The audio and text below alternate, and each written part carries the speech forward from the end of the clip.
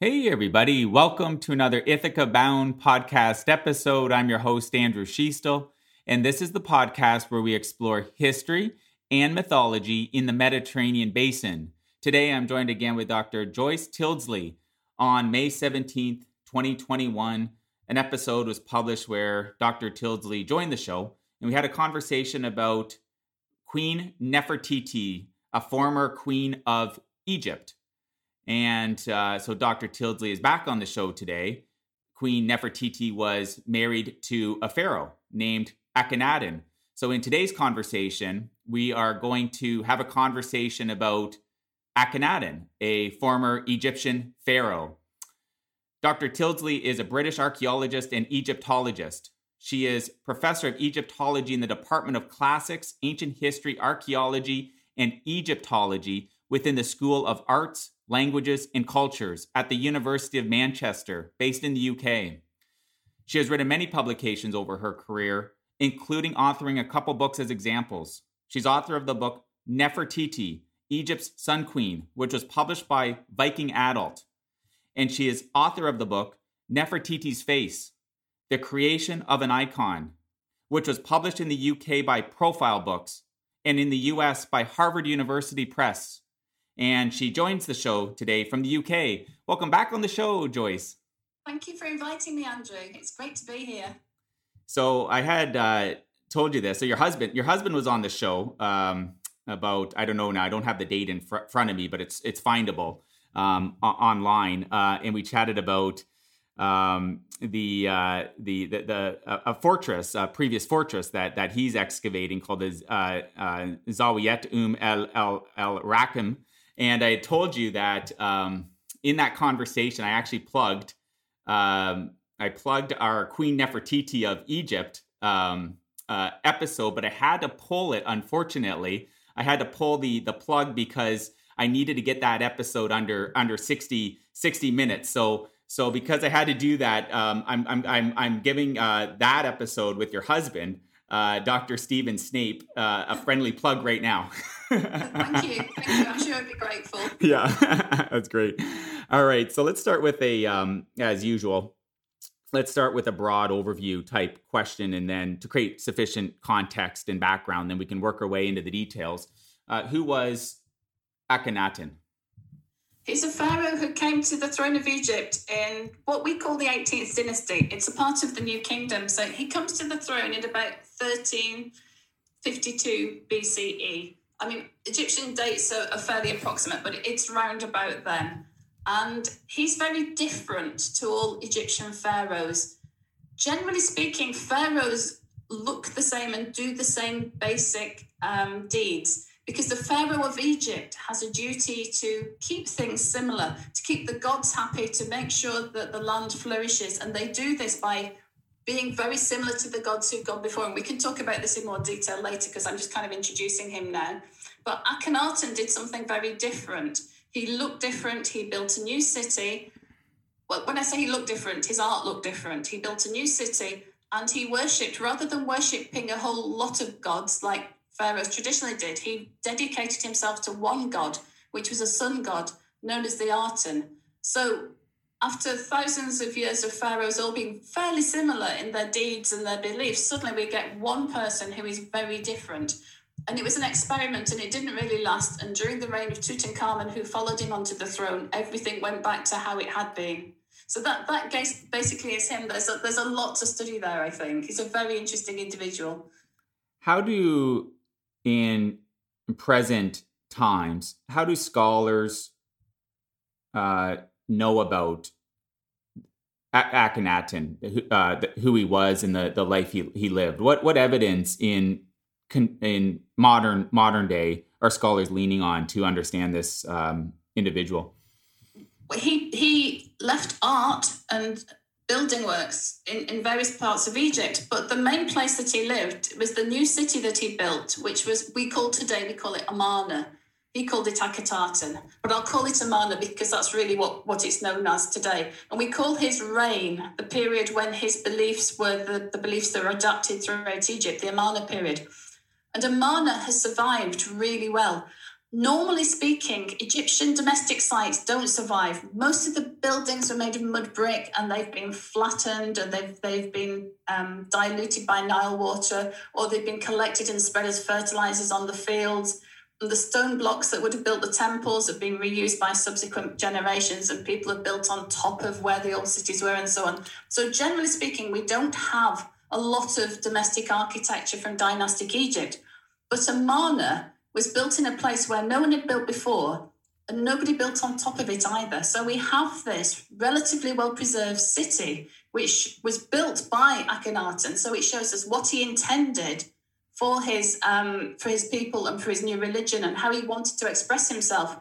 And it's been excavated for 100 years and is still being excavated now, and it's turning up some really fantastic, some really fascinating finds. So a lot of the information comes from there. And we're particularly lucky in that around his city of Amarna, he carved what we call boundary stelae, which show the limits of his city. It's not just a city, there's farmland around it as well.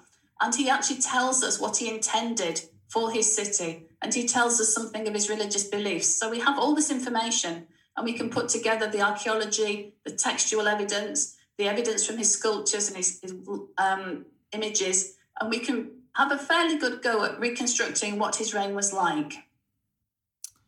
Was his body or mummy ever found? That's a really, really tricky question. We know that he died at Amarna, and he always intended to be buried in the royal tomb, because he tells us this. It's one of the things he says on the boundary stela, that he will be buried in the royal tomb at Amarna. So we assume he was. But then his body is lost, and when the royal tomb was rediscovered, it had been robbed, so it wasn't found. But we have a body that is found in the Valley of the Kings, which is near Thebes, so it's quite some distance from Amarna. And some people believe that this body is Akhenaten. The belief being that Tutankhamun, when he moved from Amarna and restored Egypt to how it had been, took Akhenaten's body with him and reburied him in the Valley of the Kings.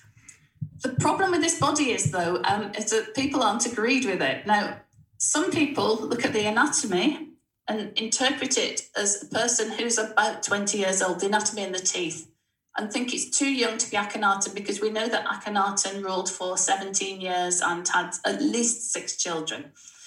Other people have examined the DNA and have concluded from this that this is Tutankhamun's father and is probably Akhenaten.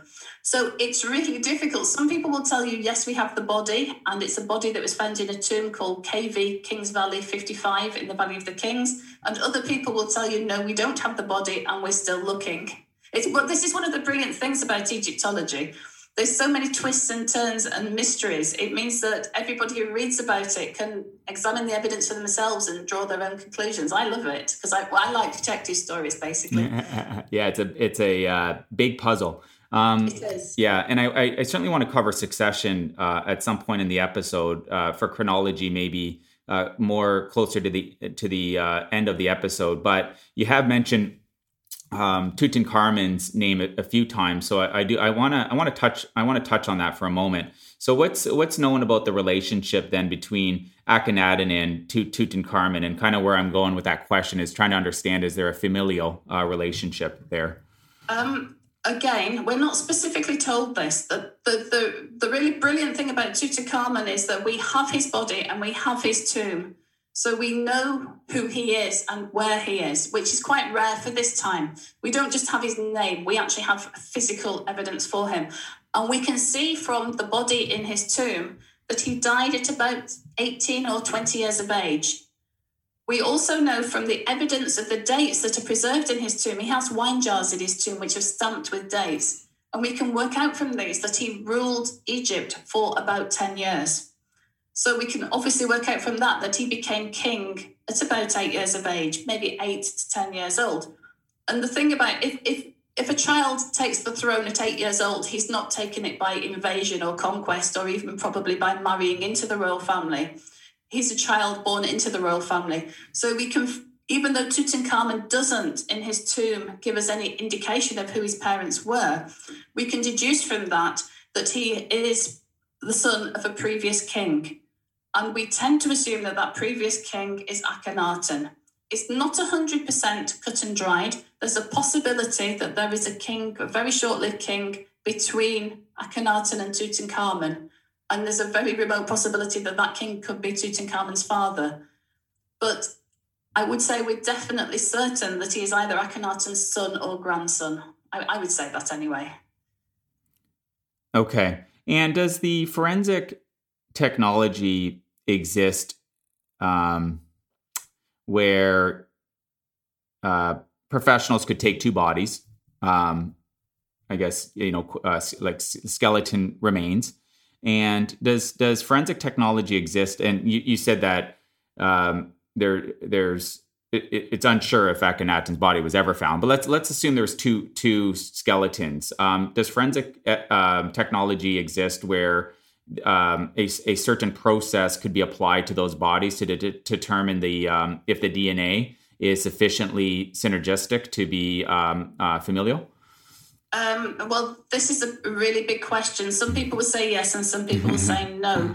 The problem is you have a lot of contamination in these bodies.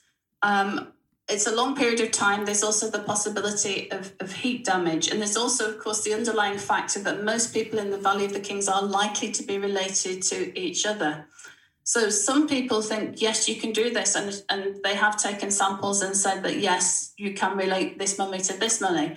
And some people don't believe that this is as advanced as it maybe appears to be, and feel that we're wrong to rely just on the DNA. We should also be looking at other aspects such as the anatomy and the dental records as well. I mean, I'm not a scientist, and like a lot of people, I have to believe or rely on what I read. If you read sort of the more popular press, it seems as if it's absolutely cut and dried that we've actually identified all these kings and we can link them all together. But the real situation, it's not quite as clear as that would maybe suggest. It's still in the experimental stage. I mean, hopefully we're going the right way, and hopefully one day it will be absolutely cut and dried beyond all reasonable doubt that these links are made. But at the moment, we're still in the beginning stages. And we have to be, I think, slightly cautious that even though DNA is scientific and scientific, evidence should be the evidence that we go down, we shouldn't automatically discount evidence such as anatomy. So if a body is telling us that from its bones and its teeth it's 20 years old, we should question whether we can interpret it as being a 35, 40-year-old man. It's that sort of, we just have to be a bit cautious, I think. We're on the cusp of this, but we haven't quite got there in my view. But as I say, I'm not a scientist. Forensic type shows in different genres on TV and stuff, Joyce, always make it look so easy. Yes, exactly. It's not that easy. You have to be really cautious. And you can't throw all the evidence out. You can't just look at the DNA. But we're so accustomed these days to DNA testing with living people or people who aren't, too far remote in time being accurate, that we mustn't assume that it's as accurate when we go back into the past, because there are these questions and that might happen. Mummification involves chemicals. What effect is that having on things as well? What exactly are we testing? These bodies they died, they were mummified, that some of them have been unwrapped and rewrapped in the past. We have to be very cautious is all I'm saying. And I know it makes me sound really old-fashioned as I'm not accepting the modern evidence. It's not that at all. I just feel we shouldn't rush to embrace it and forget everything else we know from the history and from the anatomy and so on. I guess I'm just really cautious. Yeah, you're being prudent. I understand. What's known about, and I'm sure there's a lot not known, but let's still dive into these topics. What's known about how he became pharaoh? Well, he was born into the royal family. His mother was a very powerful woman called Queen T, and his father was a pharaoh called Amenhotep III. And Amenhotep III was very rich. He inherited the throne quite young, and he was a long-lived king. And he was so powerful that he didn't need to do anything like fighting to maintain his empire, because he was just like the top person in the Mediterranean world at that time. So Akhenaten was brought up in luxury. He wasn't the eldest son, though. He had an older brother called Thutmosis, and Thutmosis would have been the crown prince and was being trained to be the pharaoh, but he died. So Akhenaten then stepped forward and took the throne when his own father died. So his pedigree, though, is for him. We can trace him back, and we can link him back to future pharaohs. So we have no trouble with his parentage. Is there any sense of how old he might have been when he became a pharaoh of Egypt?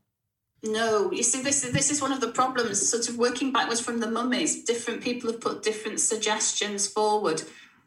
All I can say is that so some people, for example, would suggest that he had actually a long co-regency with his father, that they shared the throne for some time. Other people don't believe that happened at all.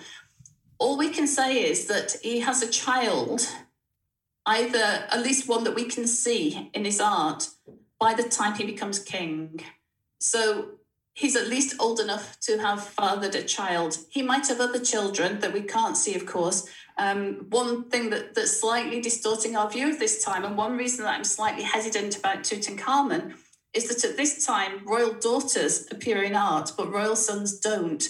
So we can see his daughters appearing. We know he has a daughter during the first year of his reign, but we don't know about sons. He could, as far as we know, have older sons as well.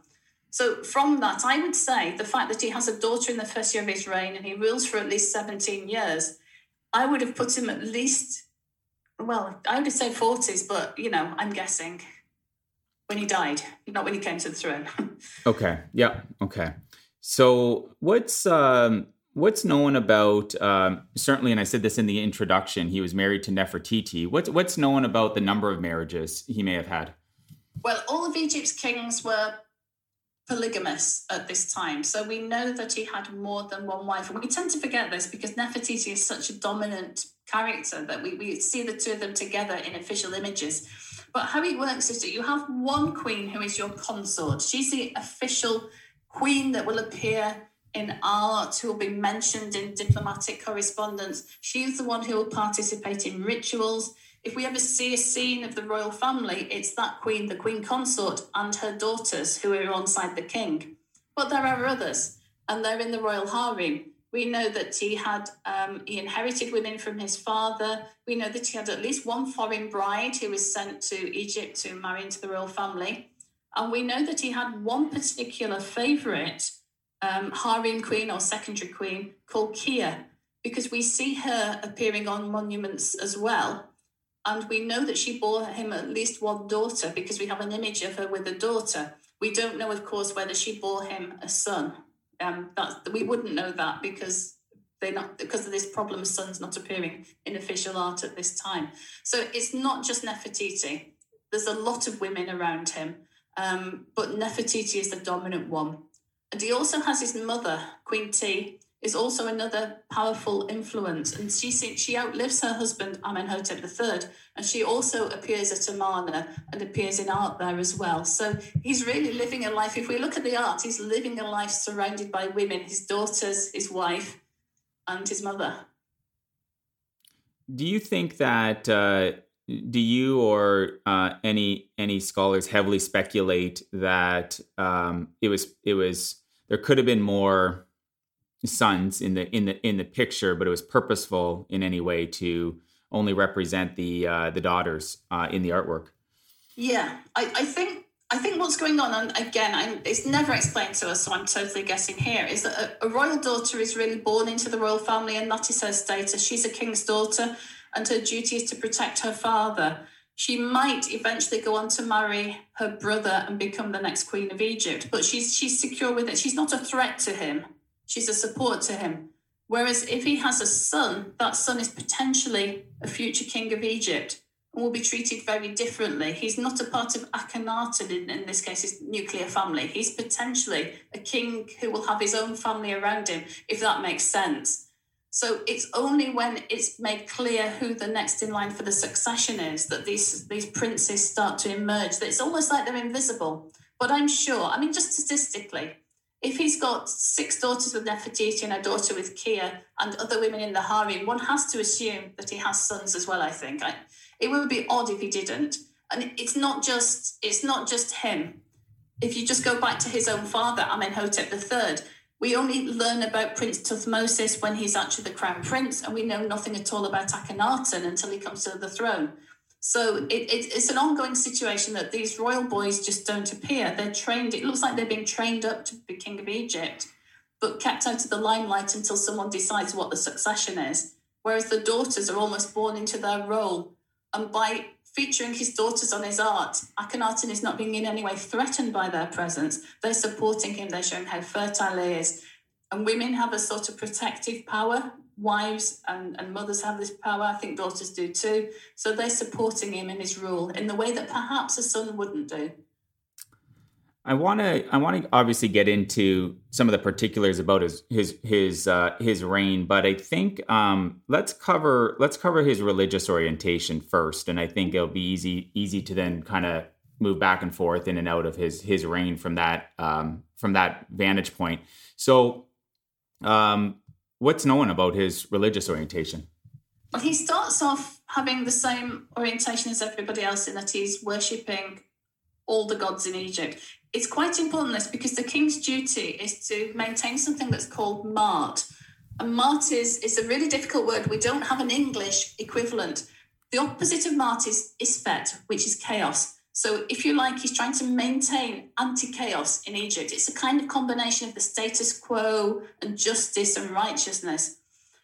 And we know that the gods of Egypt crave Ma'at. They want to be offered Ma'at. The king will keep everything constant, keep everything as it should be, make sure nothing goes wrong in Egypt, and will offer this to the gods. And the gods, in turn, will protect Egypt.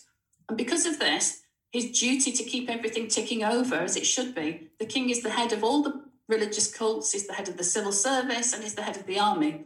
Of course, he doesn't actually do all this work. He has people who do it for him, priests and generals and civil servants and so on. But this is the theory.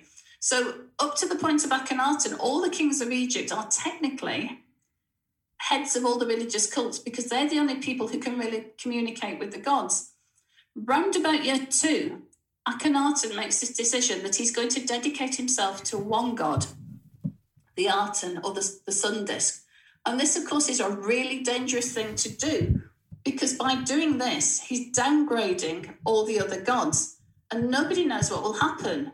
If you believe that the gods are happy because the king is making offerings to them and is worshipping them and keeping them happy, if that king then suddenly decides basically to ignore the other gods, goodness knows what would happen to Egypt. It could be a really potentially dangerous situation.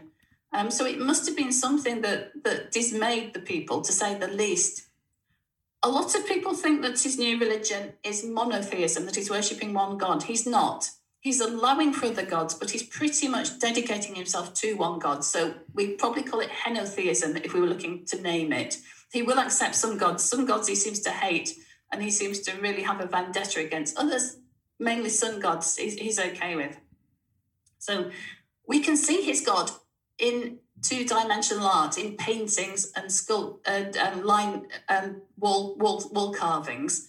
And it's represented by just a disc, a circle, a sun disk in the sky. And there are long, thin rays come off the sun disk. And these rays have little hands and they hold out the ankh of life.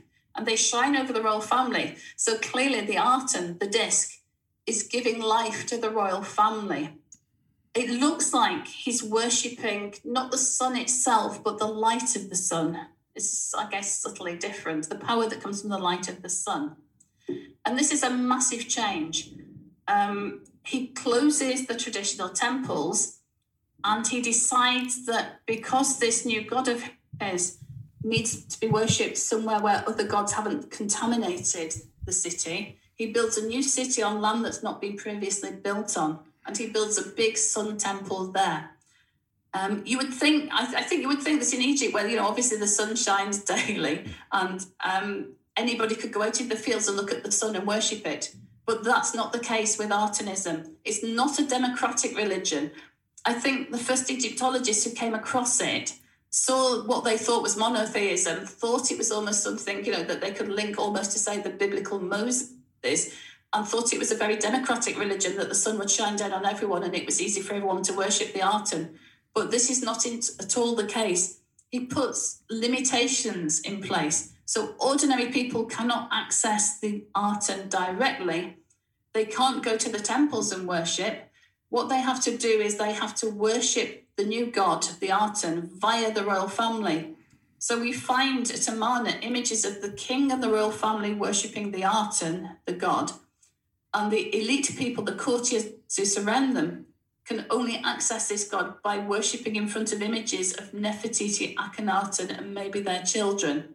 So it's a huge change for the people who are living around him and living with him. What do you think, if you have to speculate, or is there anything in the records that might indicate what interested him in making this change of worship, or how he got introduced to the deity Arden? And is there and how much history? What's known about how much history this Arden has in Egypt prior to Akhenaten's life? Okay. Well, the artisan isn't a new god, but it's very much a minor god. But if we look to his father's reign and his grandfather Thutmose reign, we can see that these later 18th dynasty pharaohs are interested in sun cults. They do have a particular leaning towards the sun gods. This isn't unusual.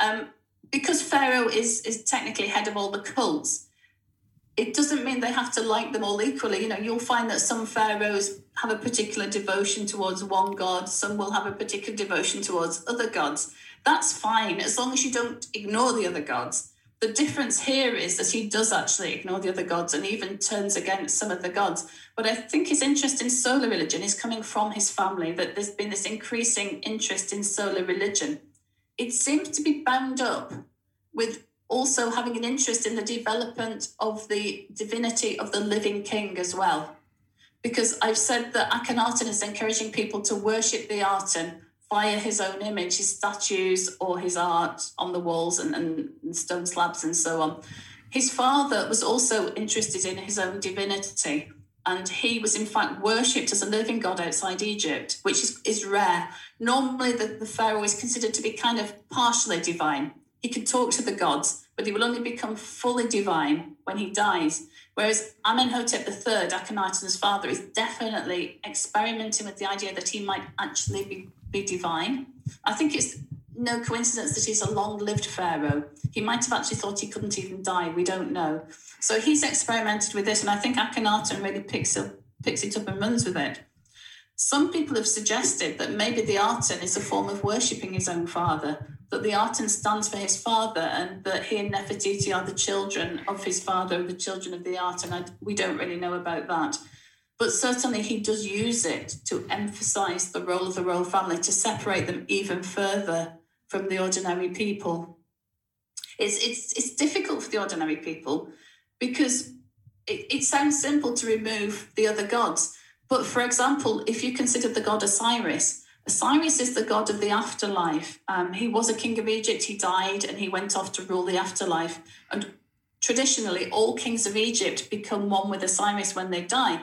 But it's Osiris who offers an afterlife to the Egyptians.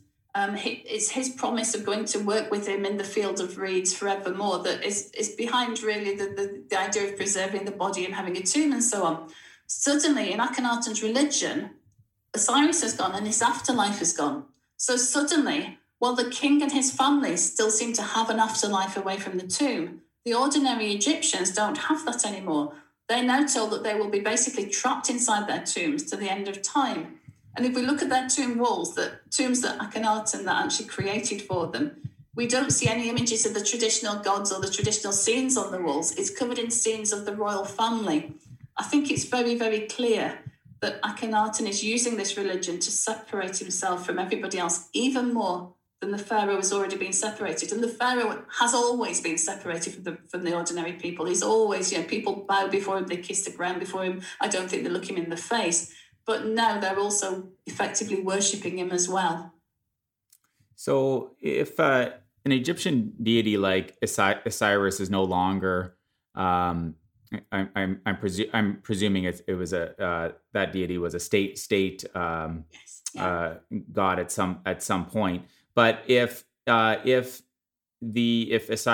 is no longer using that term like a state god, then where does the henotheism come into play? What's that juxtaposition? Because you mentioned it's not a case of monotheism. So what's and it's very very clear what that relationship he had with Arden, based on your response. Can you speak about then? Okay, so that's going on.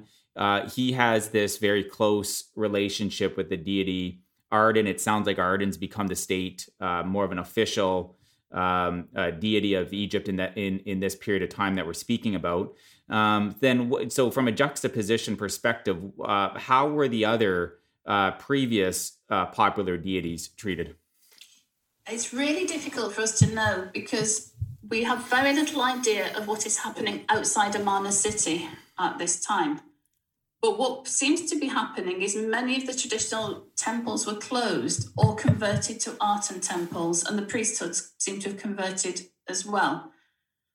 But this is the official viewpoint. So for Amarna, you don't get temples to anybody else apart from the Aten, but some gods are more acceptable. For example, any god connected with the sun is fine. Mart.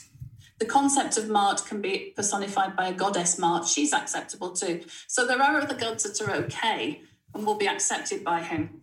What the people outside Amarna are actually worshipping and believing is very difficult for us to see. And one suspects that really they haven't changed their beliefs that much because Akhenaten can't be everywhere all the time. It's particularly at Amarna, and particularly the people who surround the throne, the courtiers, who have to change because they have to seem to follow what the king is doing. But there's a workman's village built outside Amarna city, and the workman's village is where the workers lived who built the royal tombs. And if we look inside their houses, which are much less splendid than the houses in Amarna city, we can see that they are still worshipping or believing in traditional gods. Workmen wouldn't necessarily worship the state gods. They were more likely to believe in demigods, gods that would help with childbirth, gods who would protect them against accidents and so on. And we can see if we look in the workmen's houses, this sort of belief system is still carrying on. But certainly for the elite, those who Akhenaten worked with, those who were very conspicuous in his life, they had to, at least superficially, completely change their views. It must have been really difficult for them because they'd moved to Amarna, they'd had to leave their traditional family tombs, for example, and they would have known that their parents and grandparents would be relying on them to make offerings at these tombs, which they now can't do because they can't get to them. And to have their own afterlife stripped away as well was not a good thing for them. I think it explains why this religion didn't last beyond Akhenaten's reign, because it was so firmly based on Akhenaten himself that when he wasn't there, there was no willingness really to continue it. I think it didn't offer enough to the people. So what? So we've covered his religious orientation.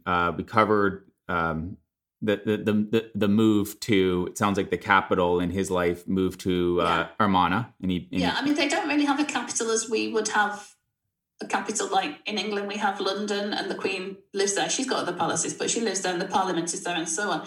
They have prominent cities and generally speaking, kings move up and down the Nile, showing themselves to the people and visiting and making everyone aware that they're there. But again, Akhenaten is interesting because once he builds Amarna, he doesn't leave it. So if he wants to see people, he will summon them to come to Amarna. And we get the sense that maybe the rest of the country is slightly slipping out of his control, and certainly his empire, which he inherited, is slightly slipping out of his control because of his reluctance to do anything than stay at Amarna and focus on his new religion. So what else is known then about his reign? Is there anything that you want to highlight that's known maybe from a foreign policy perspective, an administrative perspective, any other major policies that he would have introduced into Egypt in this period of time? Anything that's perhaps more on the secular side? Okay, there's two things possibly coming under this heading. One is about his art, and I'll mention it here so we can pick it up again because I might forget it. His foreign policy seems to be, as far as we can see, pretty much non-existent. He's still corresponding with his brother kings in other states in the Near East. He's still receiving tribute. But we're also starting to get letters from his brother kings who are saying, you're not sending me what you said you'd send me. Why are you ignoring me? We're being attacked. Can you help us? That sort of thing. So it seems that he's very much focused on his own God and his own religion. He's not that bothered about what's happening outside his own environment. During year 12, he throws a big, party, a big festival, and he summons representatives of all his fellow kings and vassals. Anybody who owes him anything comes to Amarna and gives him a big pile of tribute. So he is still very much in touch with his empire, but we get the sense that he's just not interested in it. There's no evidence that he fights. Normally a king, when he came to the throne, would demonstrate his ability to defend the empire and his ability to be head of the army by fighting. Even if they had to provoke a little fight with somebody, they would do this to prove to everyone they could do it. There's no sense that he does this at all. Nobody really wants to fight him, but he's not interested in maintaining what he's inherited. And I think it's quite telling that after he's gone, future kings will spend quite a lot of time trying to restore the Egyptian empire to what it had been previous to his reign. So that's one aspect. The other aspect that I think we have to mention, although it is very much bound up, I think, in his religion, is his appearance. Because when we look at him in art, he has a very, very strange appearance indeed, to our eyes anyway. And he must have seemed, I think, very strange to his people. Because normally the Pharaoh of Egypt appears very much as a stereotypical young, fit male, capable of defending Egypt, capable of striking fear into the heart of enemies. But Akhenaten, at the beginning of his reign, completely changes this. So he adopts a very, very distinctive appearance. So he's got a long, thin face, a long, thin nose, almond-shaped eyes. And this is all emphasized because he has a royal beard and he quite often has a tall crown. So this really elongates his face. He's got quite prominent lips, very defined cheekbones. And then looking at his body, he has almost a feminine body. He's got very wide hips, but he's got quite narrow shoulders and quite spindly arms and quite wide thighs. So he looks completely different to any other pharaoh. It's still clear that he's a pharaoh. If you looked at it and you weren't really into Egyptian art, because he's wearing a crown and he's carrying a crook and flail and so on, we know that he's a pharaoh, but he does not look like every other pharaoh. And of course, this has sparked a huge debate. Is this how he looked? Is this how he wants to represent his new religious persona? Or is it a combination of the two? Is it an exaggeration of how he looks, used to emphasize his new religious beliefs, that he's almost a combination of male and female characteristics? But it's very interesting because we've never seen this deviation away from the standard art before. A lot of people spent a lot of time trying to interpret it. And even more interestingly, the court around him also starts to change. They start to mirror him a bit. This is clearly the new official form of art that's going to be used for the future until Tutankhamun comes to the throne. As you know, a lot of effigies and busts of past individuals, especially rulers, are larger in size than they would have been in person. When you look at like what you had described there, for example, that piece, how would you describe the size? Was it larger than what he probably would have been size wise, or does it seem like it was more proportional to a male in Egypt at that given time? Well, we have all sorts, but we have a lot of very large, colossal size statues, which were designed to decorate, I suppose, enhance the temples, both in Thebes, where he built temples, and at Amarna. And they are massive. And it's quite an important point that you're raising there, because we have to remember that these are designed to be seen by the sunlight and seen from below, not seen as we quite often see them in museums. We're kind of almost looking them in the eye, if you know what I mean. Whereas to see them in the correct context, they would have looked subtly different to how we see them now. It's very interesting because some people see him as really ugly and have described him as being ugly and as bad art, basically. Whereas other people find him strangely alluring. They find him, there's a sort of liveliness to his face and almost a sexuality in his features that we haven't seen in other kings before. So it's very much divisive. I quite often, if I'm talking about this in the old days when we could give public lectures, I would ask the audience what they thought, and there would always be some who thought it was dreadful and some who thought it was actually attractive, different but attractive. It's certainly impressive. It's impressive that I think he had the courage to break away from the tradition and just go for it the way he wanted to be. And we have actually a memo, a little inscription left by one of his sculptors saying that the king taught him how to do this style of art. So it does seem that the king himself was telling his artist what to do. It's fascinating, really. Yeah, it sounds like in a lot of ways he was breaking away from tradition and doing things kind of his way.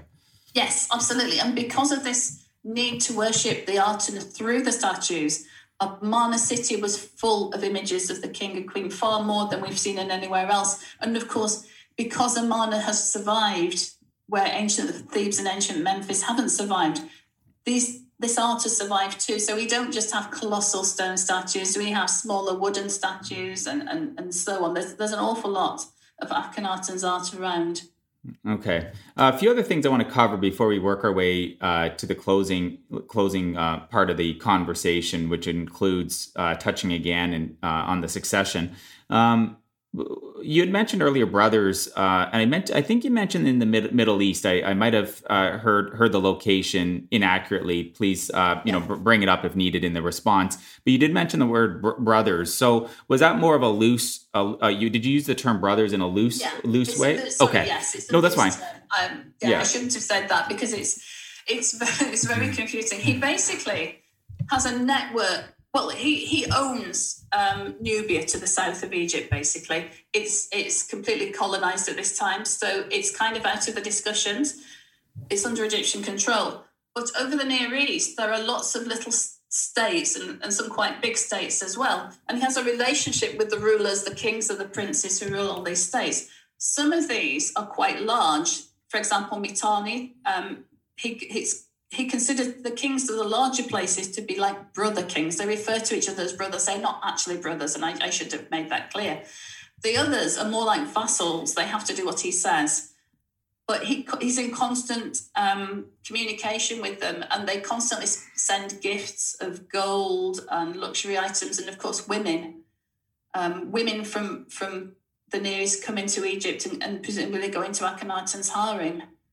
So they're constantly in touch with each other. And we have some of the letters preserved. We're very lucky.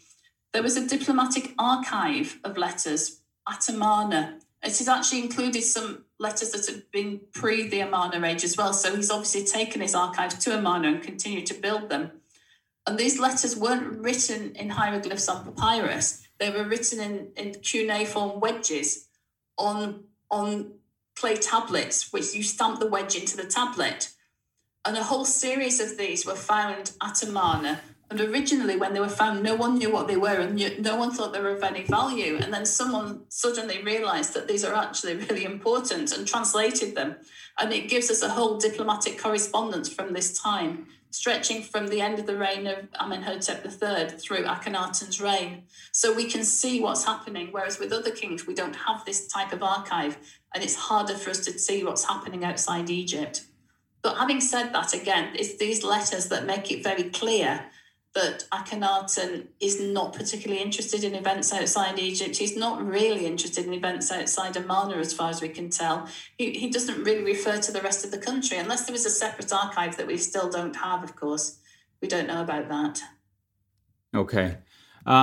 Is it fair to presume, I'm presuming there is relative peace in Egypt from a military perspective during his reign? Can you speak about what's known about that?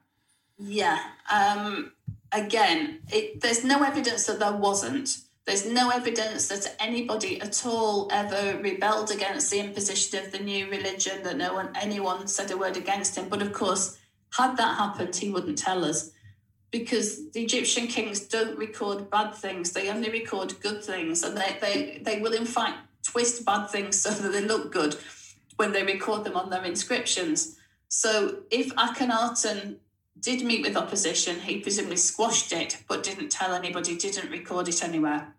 We have one hint in something that he wrote somewhere that makes us feel that he maybe wasn't happy with the way his god was being treated before the move to Amarna, that maybe the other priesthoods weren't being quite good enough to the Arten, and that's why he moved away. But beyond that, we have no idea at all what happened, how people accepted it. We just have to take his word for it that everybody thought it was great. But I doubt that it was great for everybody. I think, again, traditionally, early Egyptologists looked at this and they thought, oh, it's a garden city, it's lovely, they're all worshipping the sun, everyone's having a really good time. But I think if we look closer, this is a dictatorship. He's telling people what to do. His elite are having to do conspicuously what he wants them to do. And the people who are living in the workmen's village are having quite rough lives. You know, there are children working on the building sites. People are not particularly well nourished. It's not the idyllic experience that early Egyptologists thought it was, and that has somehow crept into the popular literature that life at Amarna would be fantastic. It would be fantastic if you were the king. It would indeed be fantastic. But for somebody living in the Amarna workmen's village, it would be no better and possibly worse than it would have been living outside Amarna. You mentioned that there could have been a person, so working our way into the succession part, you mentioned there could have been someone that had a short reign in between Akhenaten and Tutankhamun. Can you speak about what's known about that? Yeah. We can see that Akhenaten dies in year 17, and round about the time he dies, there's somebody else coming to prominence, and it appears to be someone called Smenkhare. We have this name, and there's evidence to suggest that Smenkhare is male, because it could be either male or female, but there's evidence to suggest that Menkaure is male and is married to Akhenaten's eldest daughter.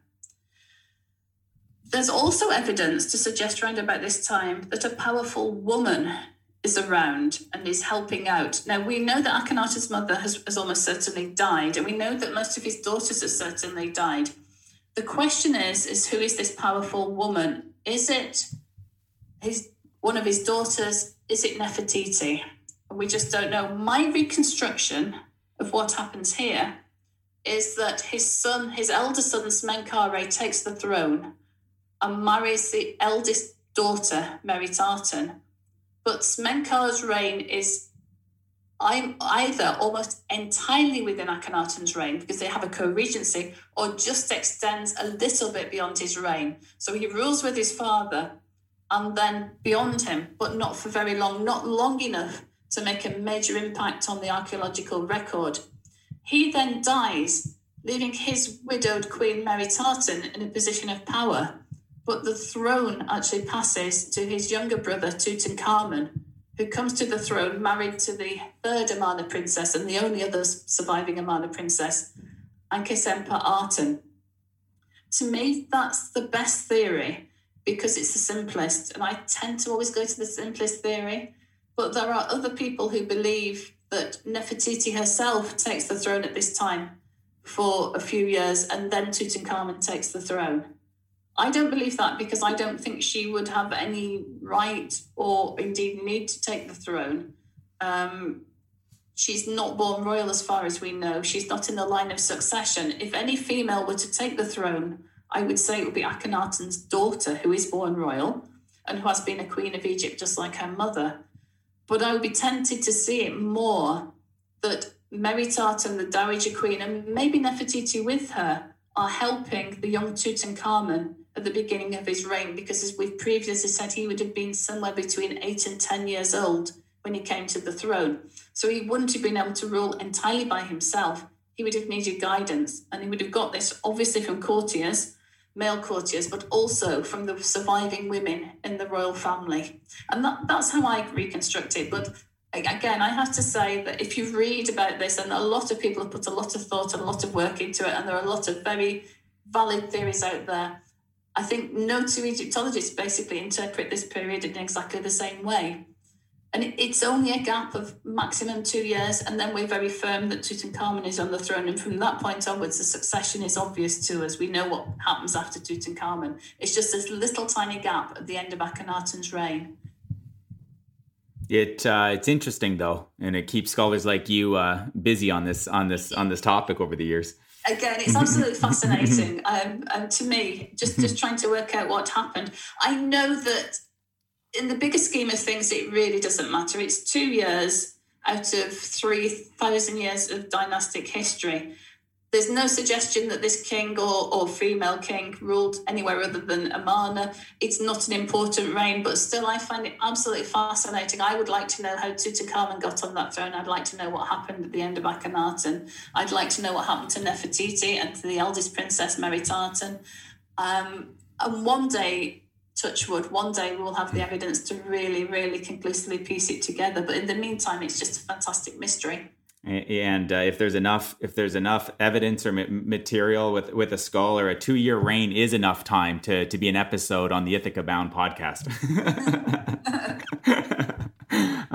Okay, so wrapping up, Joyce, did Aten as a traditional deity ever become popular again in Egypt? So that's one question to close, and the other one was. Why do you think Tutankhamun did a 180-degree shift in worship beliefs from potentially his father, if he was the son of Akhenaten? Okay, the first one, the Aten is never banned. He's just completely demoted, and he just goes back to where he was before. I'm saying he. The Aten is actually genderless. But I suppose I should say it, really, or they. So he just goes back to where he, she, it, whichever was before, no more prominent than had been before. Why Tutankhamun changed it around? It's interesting because having been born during his father's reign, Tutankhamun himself would have had no experience of anything other than the Aten as a god and Aten religion. So clearly someone has guided him there. But I think it must be becoming clear that this is unsustainable. People aren't happy. They want to go back to the old ways. Because the temples are not just, they're not just places to worship. They're massive economic organizations. They control land and stuff. You really need the priesthood to be flourishing for Egypt to flourish. You want the people to be happy. The courtiers presumably would like to have their afterlife back. Or maybe it was just recognised that actually people were pretending and they'd never really adapted to the new god in the first place. People certainly didn't want to be worshipping in front of images of Akhenaten anymore when he'd gone, and it seemed unlikely that Tutankhamun as an 8-year-old would be able to replace him in that way, I think. So for a whole host of reasons, Tutankhamun makes this a major feature of his reign. Because I started off by discussing Ma'at and the importance of maintaining the status quo, proving that you're one with the gods. He makes it into a big thing that he, Tutankhamun, is able to restore Ma'at to Egypt. He's able to bring everything back to how he should be, and that the gods who had been turning their back on the land are now really happy with Egypt because he, Tutankhamun, has done this, and so he is favoured by the gods and Egypt is flourishing once more. It's always a pleasure speaking with you, Joyce. Thanks for coming on the show again. Oh, thank you for inviting me. So again, everybody, the couple books that I mentioned at the start of the episode that Dr. Tildesley authored, Nefertiti, Egypt's Sun Queen, and Nefertiti's Face, The Creation of an Icon. And as I mentioned in the intro too, Dr. Tildesley was on the show in an episode that was published on May 17th, 2021 on Nefertiti, who was a wife of Akhenaten, and that was entitled Queen Nefertiti of Egypt with Dr. Joyce Tildesley. I'll drop links to the episode and the books in the show notes on the ithacabound.com's associated subpage to this episode. Joyce and everybody listening, as always, wishing you a marvelous journey. Bye for now. Hey again, if you enjoyed today's episode, please subscribe to the podcast, and I wish you a bountiful rest of your day. Bye for now.